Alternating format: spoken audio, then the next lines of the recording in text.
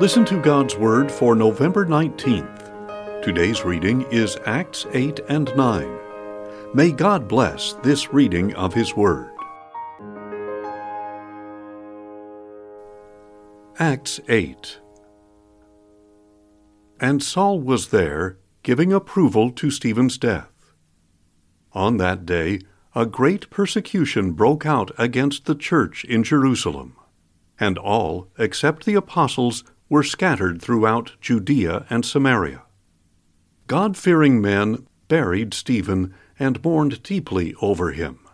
But Saul began to destroy the church. Going from house to house, he dragged off men and women and put them in prison. Those who had been scattered preached the word wherever they went. Philip went down to a city in Samaria and proclaimed the Christ to them. The crowds gave their undivided attention to Philip's message and to the signs they saw him perform. With loud shrieks, unclean spirits came out of many who were possessed, and many of the paralyzed and lame were healed. So there was great joy in that city.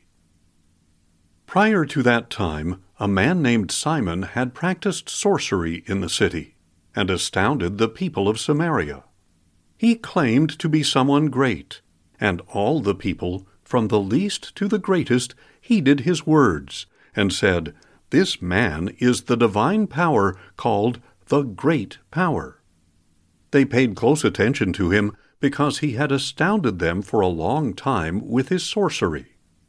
But when they believed Philip as he preached the gospel of the kingdom of God and the name of Jesus Christ, they were baptized, both men and women. Even Simon himself believed and was baptized.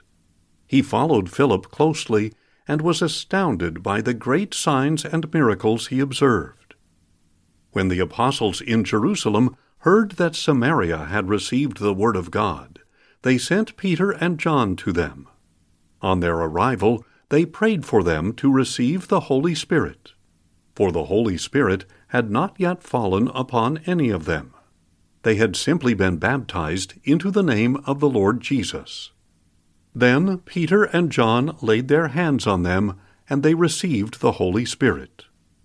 When Simon saw that the Spirit was given through the laying on of the apostles' hands, he offered them money. "Give me this power as well," he said, "so that everyone on whom I lay my hands may receive the Holy Spirit."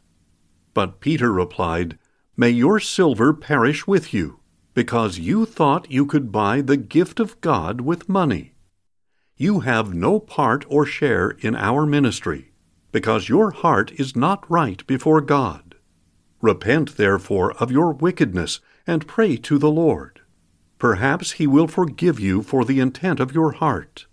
For I see that you are poisoned by bitterness and captive to iniquity." Then Simon answered, "Pray to the Lord for me, so that nothing you have said may happen to me." And after Peter and John had testified and spoken the word of the Lord, they returned to Jerusalem, preaching the gospel in many of the Samaritan villages. Now an angel of the Lord said to Philip, "Get up and go south to the desert road that goes down from Jerusalem to Gaza." So he started out, and on his way he met an Ethiopian eunuch, a court official in charge of the entire treasury of Candace, queen of the Ethiopians. He had gone to Jerusalem to worship, and on his return was sitting in his chariot reading Isaiah the prophet. The Spirit said to Philip, "Go over to that chariot and stay by it." So Philip ran up and heard the man reading Isaiah the prophet. "Do you understand what you are reading?" Philip asked. "How can I," he said, "unless someone guides me?" And he invited Philip to come up and sit with him. The eunuch was reading this passage of Scripture. "He was led like a sheep to the slaughter, and as a lamb before the shearer is silent, so he did not open his mouth. In his humiliation he was deprived of justice. Who can recount his descendants? For his life was removed from the earth. "Tell me," said the eunuch, "who is the prophet talking about, himself or someone else?"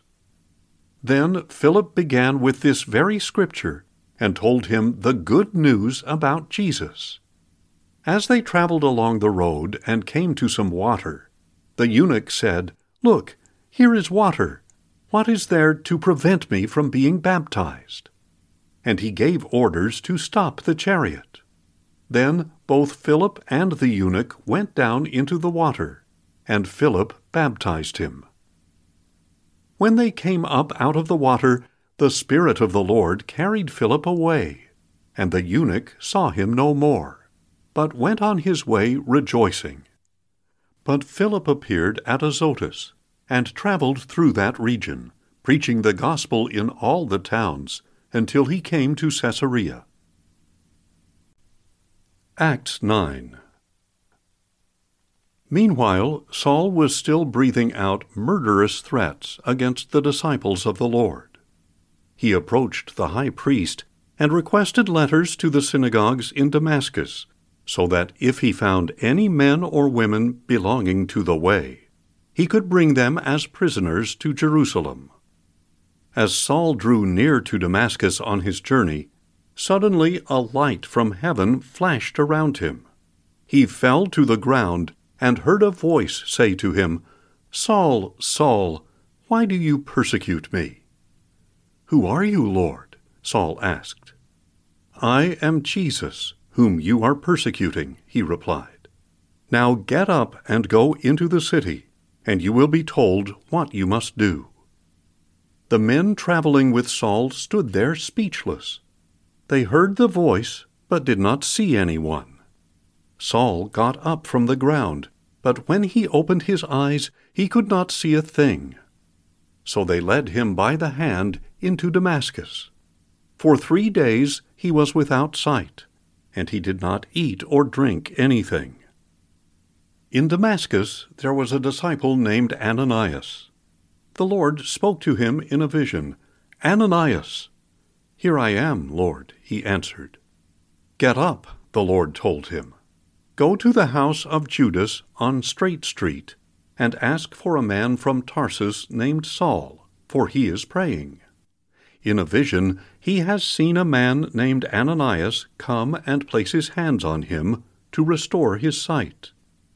But Ananias answered, "Lord, many people have told me about this man, and all the harm he has done to your saints in Jerusalem. And now he is here with authority from the chief priests to arrest all who call on your name." "Go," said the Lord. "This man is my chosen instrument to carry my name before the Gentiles and their kings, and before the people of Israel. I will show him how much he must suffer for my name."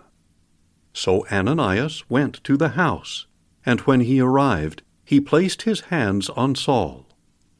"Brother Saul," he said, "the Lord Jesus, who appeared to you on the road as you were coming here, has sent me so that you may see again and be filled with the Holy Spirit." At that instant something like scales fell from Saul's eyes, and his sight was restored.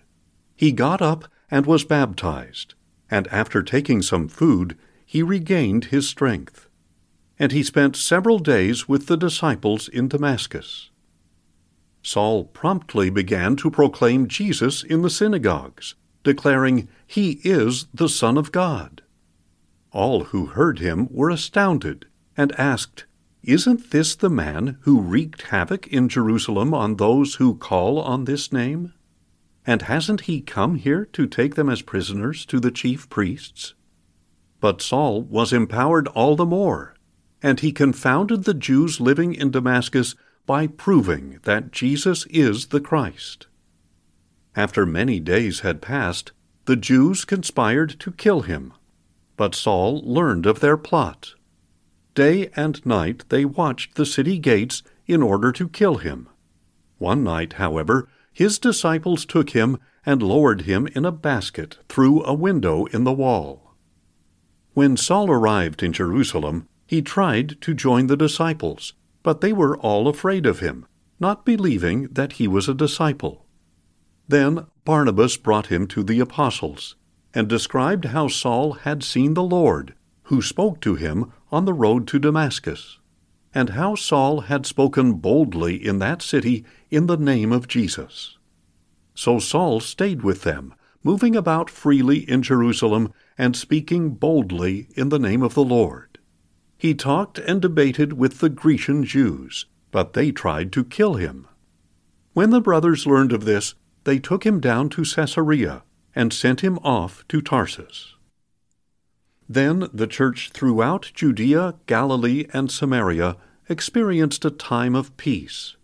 It grew in strength and numbers, living in the fear of the Lord and the encouragement of the Holy Spirit. As Peter traveled throughout the area, he went to visit the saints in Lydda. There he found a man named Aeneas, who had been paralyzed and bedridden for 8 years. "Aeneas," Peter said to him, "Jesus Christ heals you. Get up and put away your mat." Immediately Aeneas got up, and all who lived in Lydda and Sharon saw him and turned to the Lord. In Joppa there was a disciple named Tabitha, which is translated as Dorcas, who was always occupied with works of kindness and charity. At that time, however, she became sick and died, and her body was washed and placed in an upper room. Since Lydda was near Joppa, the disciples heard that Peter was there, and sent 2 men to urge him, "Come to us without delay." So Peter got up and went with them. On his arrival, they took him to the upper room. All the widows stood around him, weeping and showing him the tunics and other clothing that Dorcas had made while she was still with them. Then Peter sent them all out of the room. He knelt down and prayed, and turning toward her body, he said, "Tabitha, get up." She opened her eyes, and seeing Peter, she sat up. Peter took her by the hand and helped her up. Then he called the saints and widows and presented her to them alive. This became known all over Joppa, and many people believed in the Lord.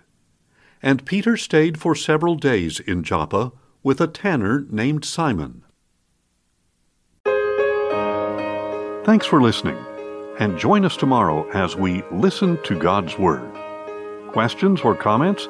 Email us at info@listentogodsword.org.